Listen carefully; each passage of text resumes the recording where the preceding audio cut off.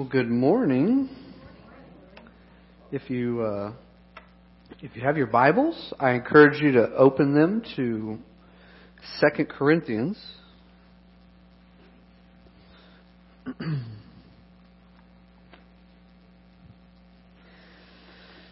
Corinthians chapter 4. And this morning we are going to look at verses 16 through 18. We'll read this whole section here in just a moment, but we'll focus in on verses 16 to 18. And in this text this morning, Paul, the Apostle Paul, is speaking to a universal problem. He's speaking to a problem that not only we as fellow Christians, as brothers and sisters in the local church have, he's speaking to a problem that most all of us, or most every human, will encounter in their life. The loss of hope. The giving up of heart. This is a universal problem, and we recognize this because there are many of us, maybe many of you today, that are on the verge or creeping up to the edge, or maybe have in the past lost heart. I'd venture to say that there's not a one of you that came here today that has suffered from the ailment of being over-encouraged. Most of us, if you're like me, don't walk around on a day-to-day basis going, I hope no one encourages me anymore because I just can't take it. No, if you're like me, quite the opposite is probably true in your life. We look at the world and we look at media, we look at social media, we read books, and we just see with our own eyes in our community, in our cities, in our workplaces, that our world makes it very easy and gives us a plethora of reasons for us to lose heart.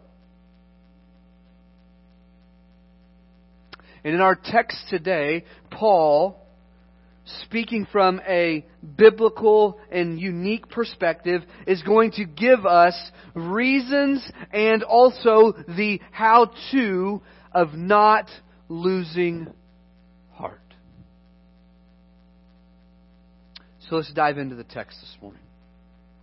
I want to read, for context's sake, verses 7 through 18 with you, and then we'll pray, and then we're going to press down into God's Word together. This is 2 Corinthians 4, 7. Let's read together 7 through 18. Now we have this treasure in jars of clay, so that this extraordinary power may be from God and not from us. We are afflicted in every way, but not crushed. We are perplexed, but not in despair. We are persecuted, yet not abandoned. We are struck down, yet not destroyed. We always carry the death of Jesus in our body, so that the life of Jesus may also be displayed in our body. For we who live are always being given over to death for Jesus' sake, so that Jesus' life may also be displayed in our mortal flesh. So then, death is at work at us, but life in you.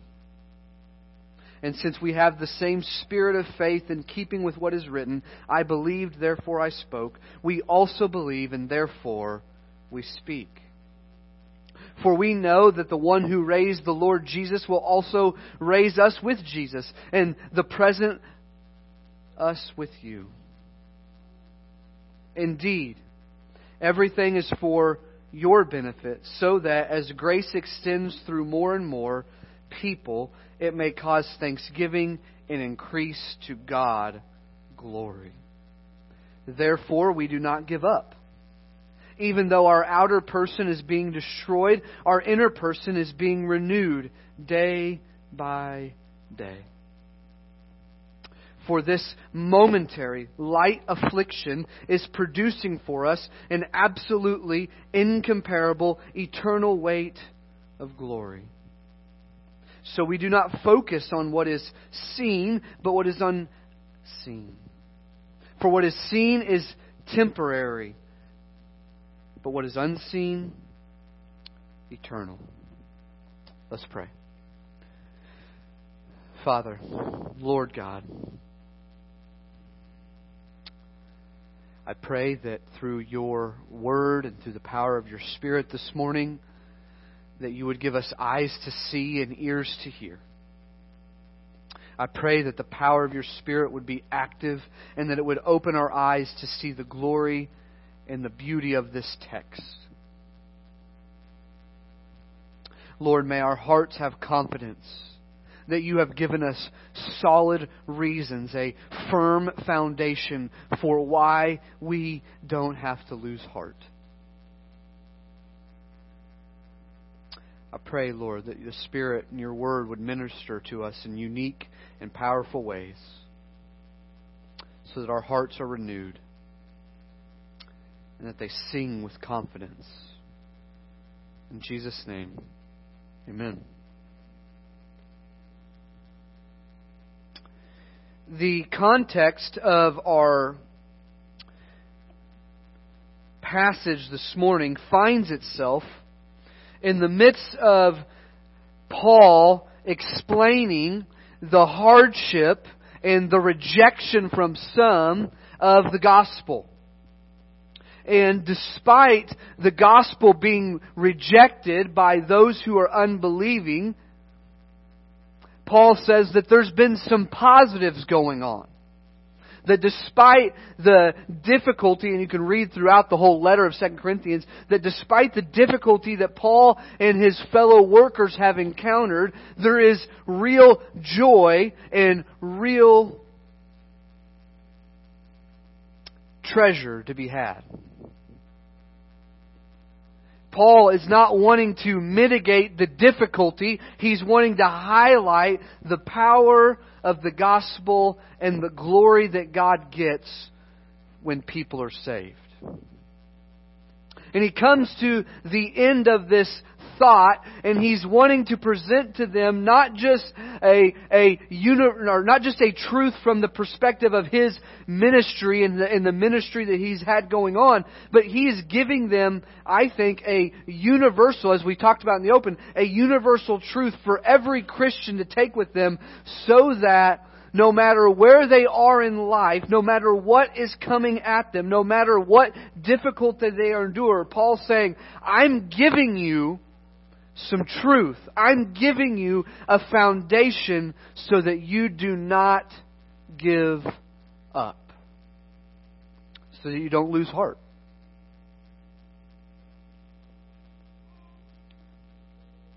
He sets out for us the mystery for why you and why I and why every Christian who has ever lived or who ever will live has reasons for not losing heart.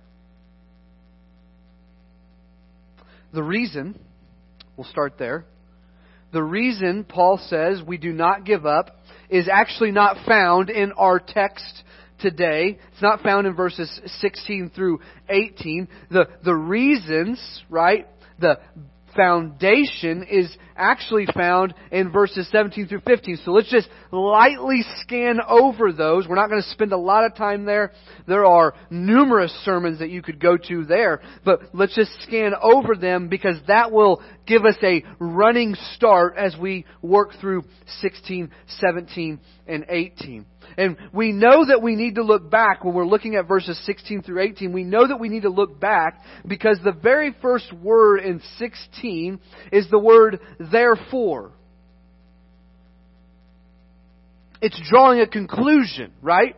It's drawing a conclusion for us to think about, and then it's giving us this answer, right? Therefore we do not give up.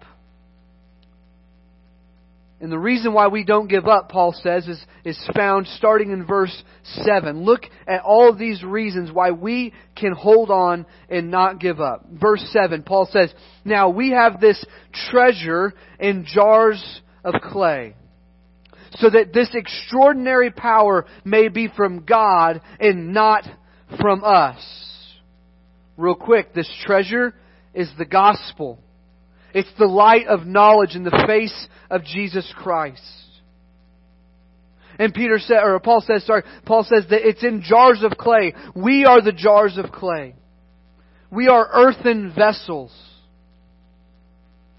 This is a little bit of a paradox here in that you don't keep treasure in jars of clay. And yet that's exactly what God does. He keeps the treasure of the gospel, the light of the knowledge of Jesus Christ in us, right? Paul says. And so it's in jars of clay. And the reason for that is so that we would know that the power of the gospel lies not within ourselves, but is from God. Therefore, we do not give up. Verse 8. Paul says, "We are afflicted in every way, but we are not crushed. Therefore, we do not give up. We are perplexed, but not to the point of despair. Therefore, we do not give up. We are persecuted, yet not abandoned. We are struck down, but not destroyed. Therefore, we do not give up." Verse 10, "We always carry the death of Jesus in our body, so that the life of Jesus may be displayed. Therefore, we do not give up." Verse 12, "So then death is at work in us, but life in you." Paul says, death is at work in me and in all of my fellow apostles. Yet life is at work in those of you who we have ministered to for the sake of the gospel. Therefore, do not give up. Verse 14, "For we know that the one who raised the Lord Jesus will also raise us with Jesus and present us with you." Even if our difficulty and hardship, even if the task that God has called us to do brings us to the point of death, Paul says, we know that because God raised Jesus from the dead, He will also raise us from the dead. Therefore, we do not give up. Indeed, the last one, verse 15. "Indeed, everything is for your benefit, so that as grace extends through more and more people, it may cause thanksgiving to increase to the glory of God." As the gospel of grace extends to more and more people rejoice in thanksgiving. And as more and more people rejoice in thanksgiving, this brings glory to God. Therefore, we do not give up. So the cause for, or the reason for us not giving up, brothers and sisters, is found in verses 7 through 15. It's found in the extraordinary power of the gospel. It's found in verses 8 and 9 that God does not abandon His people in their time of need. It's found that as we give ourselves over to the ministry, even to the point of death, the gospel goes forth and increases in its power and its might. It's found in verse 14 that even if we are brought to the point of death in our lives, we have confidence that because God rose Jesus from the grave, He will also raise us. And so we don't give up. That's the grounds. That's the reason. And that in itself is a great message from the Apostle Paul. But he doesn't leave us there, thank goodness. Right? He gives us the grounds, He gives us the reasons, but now He's going to show us how.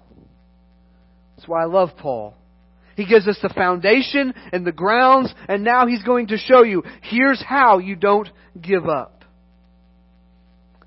It's found in the second half of verse 16 through 18.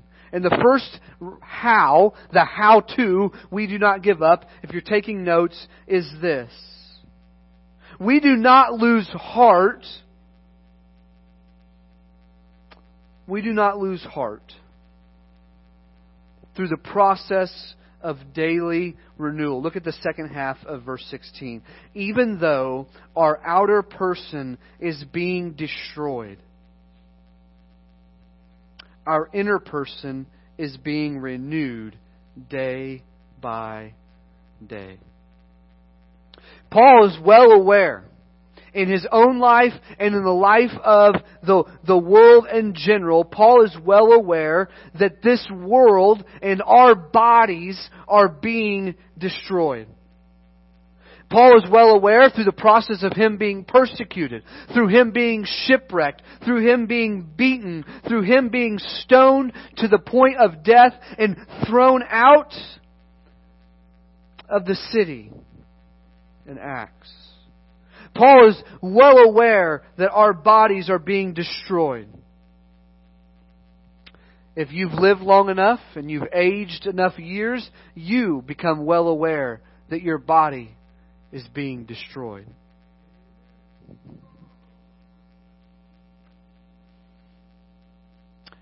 You're well aware that you can no longer run as fast as you used to be able to run. You can't wrestle with your children as long, or maybe your grandchildren, as long as you previously did. When you were younger men, you could put in 12-hour days like they were nothing. And now a 12-hour day nearly kills you.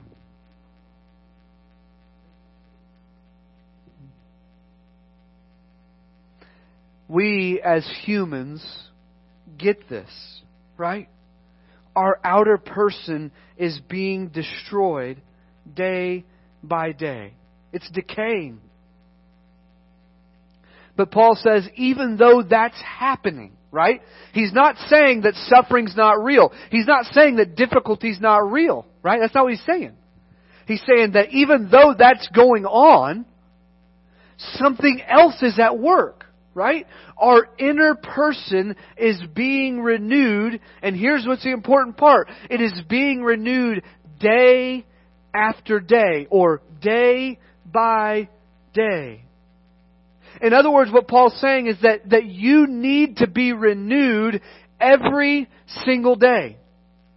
You can't face tomorrow on today's grace or today's power and strength that God has given you.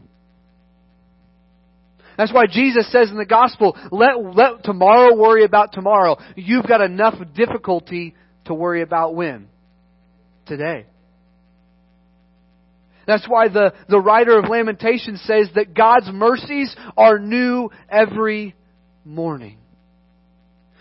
The human experience in Christ was designed in a way by God that we cannot survive one day without His mercy, without His grace. We need it day after day.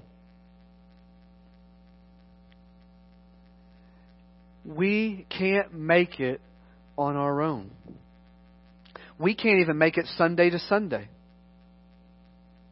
So many times in my ministry, I've met people who will say things like, if I can just get to Sunday. And while I love Sundays and I love the gathering of God's people for the Lord's Supper and for singing praises to Him and for hearing His Word preached and for prayer, if you're just relying on the Sunday morning experience for an hour and a half or 2 hours to get you through the week, you will lose heart. Maybe not this week, maybe not the next week, maybe not 3 weeks from now or 3 years from now. But I am telling you, brothers and sisters, that your heart and my heart needs day by day renewal. Our dependence comes from God, or relies upon God, just as our lungs rely upon air. Try not breathing for a whole day.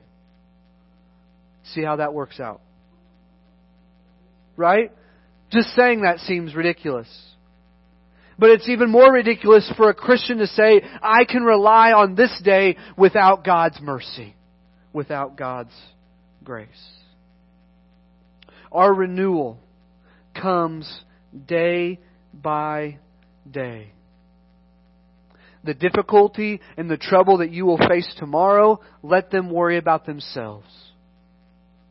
But don't forget that with new trouble and new difficulty comes new mercy and new grace. Now, if you're like me, I pause and I go, God, why has it got to be like this? It would be much easier, Lord, if you could just work a miracle in me, not just that you take my heart of stone and remove it and give me a heart of flesh like Ezekiel 37. Not just that I have been born again into a new and living hope like 1 Peter 1:3. Not that I've been buried with Christ and risen to new life like Romans 6. Lord, why can't you just make it to where I am just sinless from here on out? Why can't you just make it that I don't have to worry about with the struggles of this life from here on out? He could do it if He wanted to, right? Because in Revelation we learn that there's a day coming where God's going to make all things new. Where there'll be no more tears, there'll be no more death, no more sickness. So my question is like, God, why not do that for us now? And the answer is, because this is how I designed you. Right? He doesn't give us the full answer of why He does everything He does. But one of the reasons that He does this, I think we find in verse 7. We just went over this, or we just read it together. But He says, we have this treasure, right? This is the light of the knowledge of God's glory in the face of Jesus Christ. The truth of the gospel that has shone into our hearts. This is the treasure that Paul's talking about in verse 7. He says it's in jars of clay, earthen vessels, cracked pots. And the reason why this treasure is in jars of clay and not in a pristine gold case or a silver-laden treasure chest is because so that the extraordinary power of the gospel and not ourselves can be known to be from God and not from who? Us. Brothers and sisters, if God made everything perfect in our lives and everything to be where we had no more trouble, no more sin, I think that we would forget where our grace comes from. I think we would forget where our true power lies.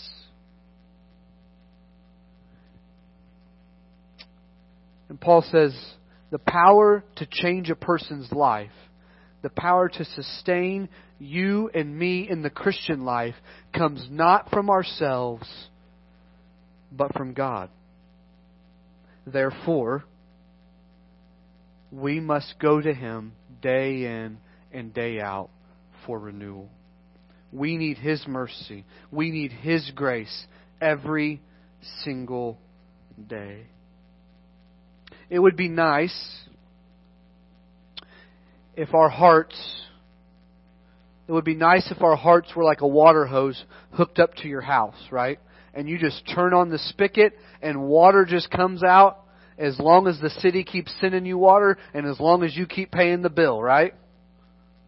It would be nice that if our hearts were just like that water hose, just overflowing with water. But they're not. Instead, our hearts are more like a water bottle. They have a limited amount of water. And when you dump it all out, or when you drink it all, what do you need? A refill. And every single day, it's dumped out. Whether it's the pressures of this life, whether it's the attacks of the enemy, whether it's just our own fallen and sinful nature, our water is at the end of the day empty. And that next morning, we need it refilled day after day. So that's one way in which we That's one way in which we can not give up, right? We do not lose heart because day after day we go to God to be renewed. Real quickly, how do we get renewed?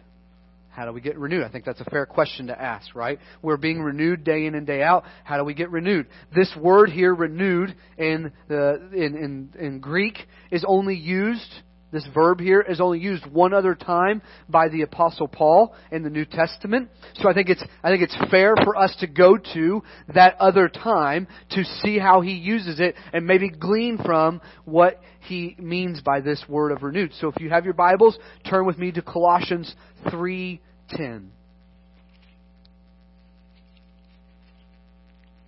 Colossians 3:10.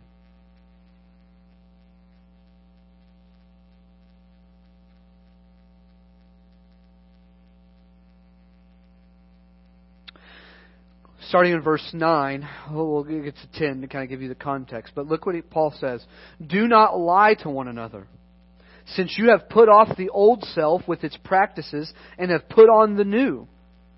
For you are being renewed in knowledge according to the image of your Creator. You and I, brothers and sisters in Christ, are being renewed in knowledge. In other words, our hearts are renewed in part day after day because our minds inform our hearts of what God is doing in our lives. Our hearts are shaped and are molded often by what our mind chooses to focus on. Let me say that again. Our hearts are shaped and molded oftentimes by what our minds choose to focus on. If our hearts want to be renewed, we've got to get some knowledge about who God is. We've got to get some renewing knowledge of who God is and and our Creator. Now, I want to be very careful here not to misrepresent what I think Paul's doing. Okay? I don't think Paul's saying everyone needs to go to seminary. I don't think he's saying everyone needs a Bible college degree. I don't think he's saying that everyone needs to have all of life's answered and all of the Bible's difficult questions figured out. And that if you just learn more, right, you'll never be discouraged. I don't think that's what he's saying.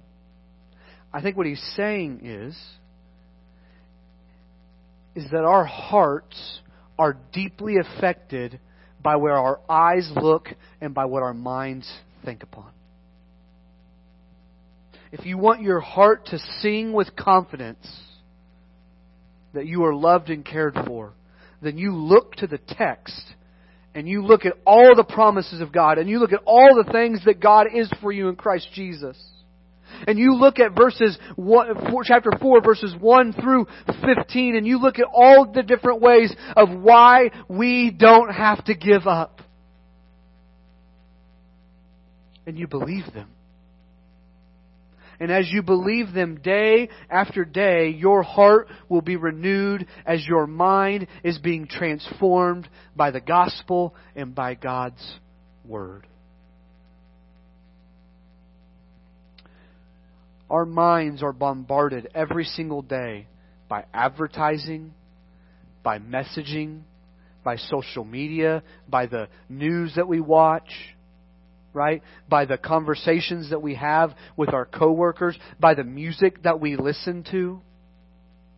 One of my favorite things when I was in youth ministry, sorry, not to pick on the youth, but one of my favorite things that I would like to do just to kind of show them how much they're affected by the outside culture was as I would figure out, and now I'm not very cool, so I always had to Google this, but I would always go and look at like what the best song was, or like the top 5 song was, at that time, especially with teens. And you go and you look up the lyrics, right?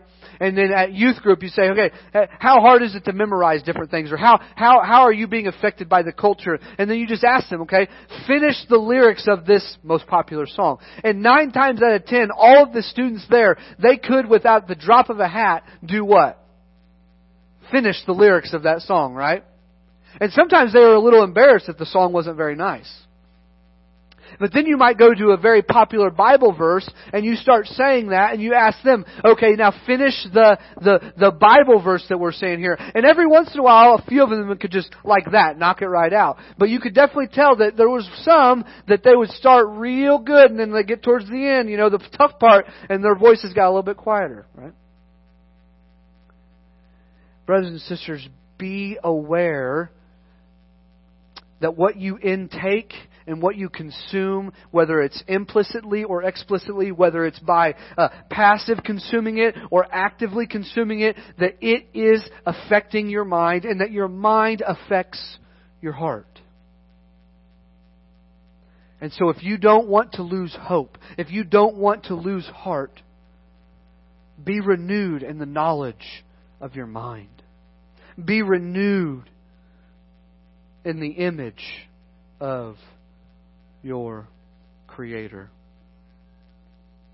The second how-to, right?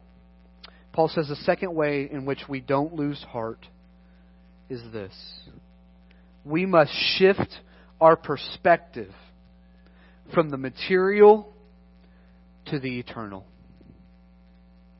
We must shift our perspective from the material to the eternal.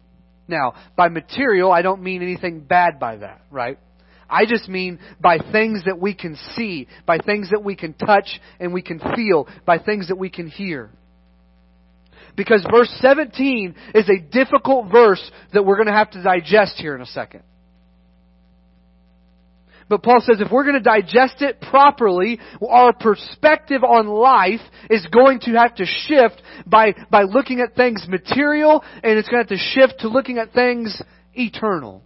And he gives us two different ways of this is going to happen, okay? You ever had a life-changing event in which your perspective on things changed? Live long enough and it'll happen. Love people enough and be around them enough, and it'll happen. There's been many things in my life that have changed my perspective or altered how I view things, or made me realize that maybe I don't have it quite as bad. Two stick in my mind. They are seared into my brain. Two of them. I'll share them with you real quick. One, 16 years old, high school baseball. I used to be quite the baseball player, quite the athlete. Played a couple years in college. In my sophomore year, we were the second seeded team in our district tournament. And we were playing a team that we had beaten twice before, and one time we run ruled them. You don't have to remember any of that. This is just setting up for perspective. But that Saturday morning, can remember it like it happened yesterday. That Saturday morning, our ace pitcher didn't have his best fastball, and we didn't play very well in defense behind him, and we ended up getting beat by 1 run, 5-4. 5-4 by a team that we had 10-run ruled 2 weeks before that. And as an emotional and very, very competitive teenager, I thought that life was over. I've never been, I probably have, but at that time I had never been so disappointed and so angry. And after the game, we're packing our bags up and I'm not talking to anyone. I'm, just furious, and I'm just headed to the car. My friend Derek comes from across the parking lot. And Derek is 2 years older than I am, and he doesn't have a hair on his body. Because Derek at the time was fighting a very rare and aggressive form of bone cancer. And Derek moved very slow because he had to have his femur bone removed when he was 15 and replaced with a metal rod so that he could walk. And I didn't realize it then, but God did something in my heart to remind me that there is much more to life than baseball.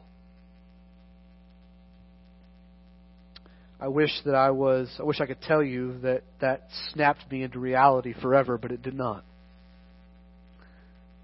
But just telling that story again reminds me. The second thing that shifted my perspective happened just a few years ago. My wife and I, Erin A., she's not here. She turned 30 on Thursday. I should have led with this. She turned 30 on Thursday, and so her two sisters and her mom, they took her to New York to see a Broadway play for the first time. And so they're flying back this morning. They saw a Broadway play. And my wife texted me after the play and said that she was born to live in New York. So I don't know what that's going to mean for us, but a few years ago, my wife and I decided to sponsor through Compassion International a child in Africa. Many of you are probably familiar with this. And when you sponsor a child for the first time, we still sponsor little Mairui today. When you sponsor a child for the first time, you send them a packet of information kind of telling them everything about you, and they send you a package telling you everything about them. And we're reading through this little package, and Mairui at the time I think was 5 years old. I think she turns 10 this year, which is crazy to think about. Time flying. But she sent us a thing, and it says, her favorite color is this, and her favorite thing to do is this, and it gets to her favorite food. And I'll never forget this. Her favorite food was this: rice with rice. You know why? Because rice with rice is all she ever eats. I love rice. I love rice with eggs. And I make my own stir fry at home with broccoli and peppers. Maybe throw zucchini in there. If we're splurging, we'll cut up a steak and split it as a family. But I don't ever come home from work and say, I can't wait to have rice with rice. Perspective. The Lord uses a variety of things in our lives. I know that the Lord has done things in your lives, and He's allowed circumstances to happen to you to change your perspective. And Paul says in our text this morning that you, dear Christian, if you're not going to lose heart, I've got to tell you some hard truths. And one of those hard truths is you've got to shift your perspective. You've got to stop looking at the things right in front of you, the things seen, the things that you can touch and hold and smell and hear. And you've got to start focusing on these unseen things. You've got to stop with the material and start focusing on the eternal. Verse 17, Paul says this: For our light, momentary affliction is producing for us an absolutely incomparable, eternal weight of glory. Look at what Paul does here. And we're almost done, I promise. Look what Paul does here. Paul says that and he's going to include us in this, but just think about this from Paul's perspective. Paul has spent most of his adult life traveling from city to city and town to town, preaching the gospel to people that hate him, to people that have actively tried to kidnap him, to beat him, to arrest him, to spread false rumors about him. He's been shipwrecked. He says in Philippians that he's been hungry, he's been cold, he's been beaten, and we know from church history that eventually he's going to be beheaded. And yet, in light of all of that, Paul can say, this affliction that I've endured over the many years is not only momentary, it's light. in comparison to the glory and the weight of that glory that I am going to receive.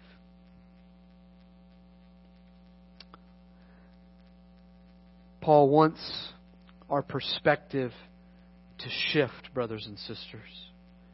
If we're not going to lose heart, we've got to shift our perspective from the material to the eternal. But there's more in verse 17. This verb here, he says, the momentary light affliction is producing for us this glory. Now, that is a profound statement. Here's why. It would be good, right? It would be good for us to hear something like this.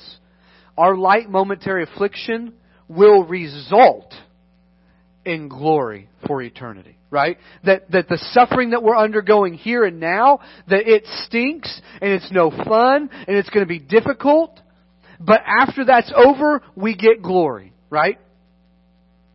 But that's not what Paul says here. Look at this word, produces. This word in Greek, it means to cause to bring about. It is the active thing that is bringing what's coming next. So in other words, Paul can say, my light momentary affliction, it is doing something in my life. It's not meaningless. And so your suffering and my suffering, brothers and sisters, is never meaningless.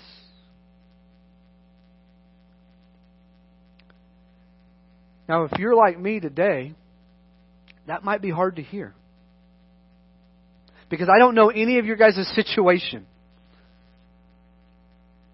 I don't know anything that you guys might be thinking in your minds right now. Preacher, you don't know what I've been through. Or preacher, you don't know what my loved one has been through. Or you don't know what my coworker or my spouse or my mom or my dad or my grandchildren have been through. How can you say that suffering isn't meaningless?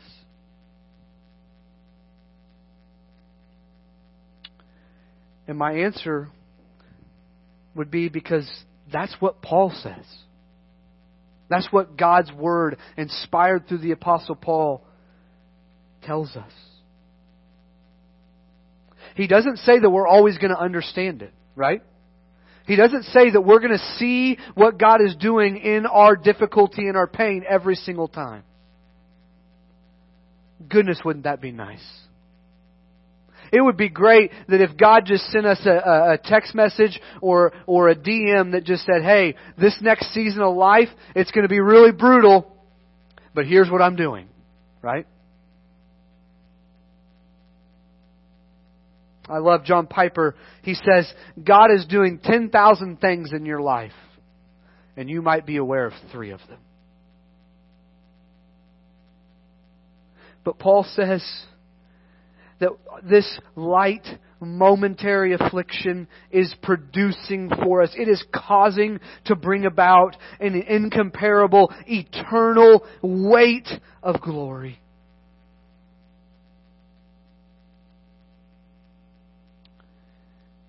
So whatever trial you're going through, whatever difficulty you've been faced with, whatever pain, whatever suffering, whatever heartache, I don't care if it's somebody making fun of you at school or at work, or if it's a medical diagnosis that you're not sure the person you love is going to survive.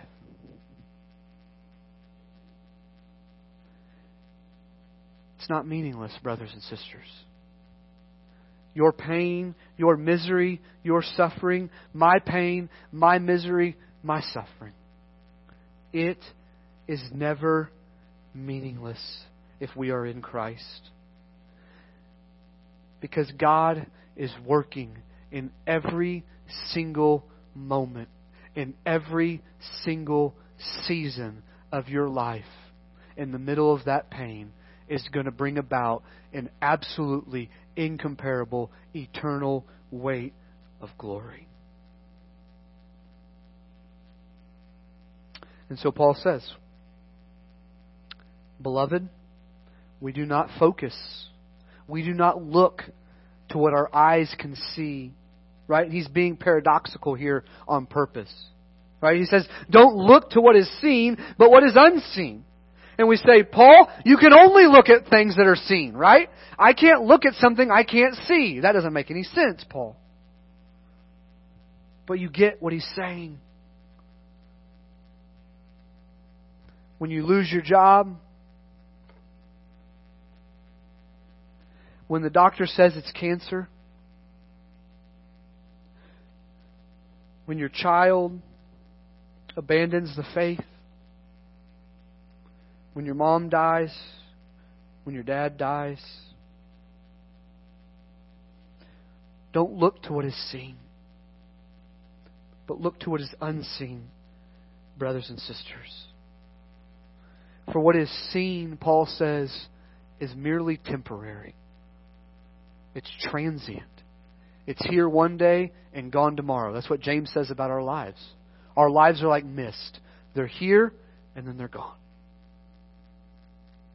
Don't focus on what is seen, which is temporary, but focus on what is unseen, which is eternal. Let's pray. Dear Lord, I pray, Lord God, that we would not lose heart. Lord, I pray for every single person in this room right now. And maybe, Lord, they're thinking about giving up. Maybe they're thinking about leaving the faith. Maybe they're thinking about giving up on life as it is. And Lord, I don't know what everyone here has been through or what they're going through or what they even will go through, but I know that your word is true. And I know that every morning you have made mercies available to your beloved. And that because we have had the light of the gospel shown into our hearts, you offer us grace every single day. And so, Lord, may we take these truths and day after day, may we read them in your word. And may we experience them with our heart. And may we sing them in the songs that we sing. Until not only our mind, but our hearts are convinced that you care for us day after day. May your Spirit do a work in us until this is true. It's in Jesus' name we pray. Amen.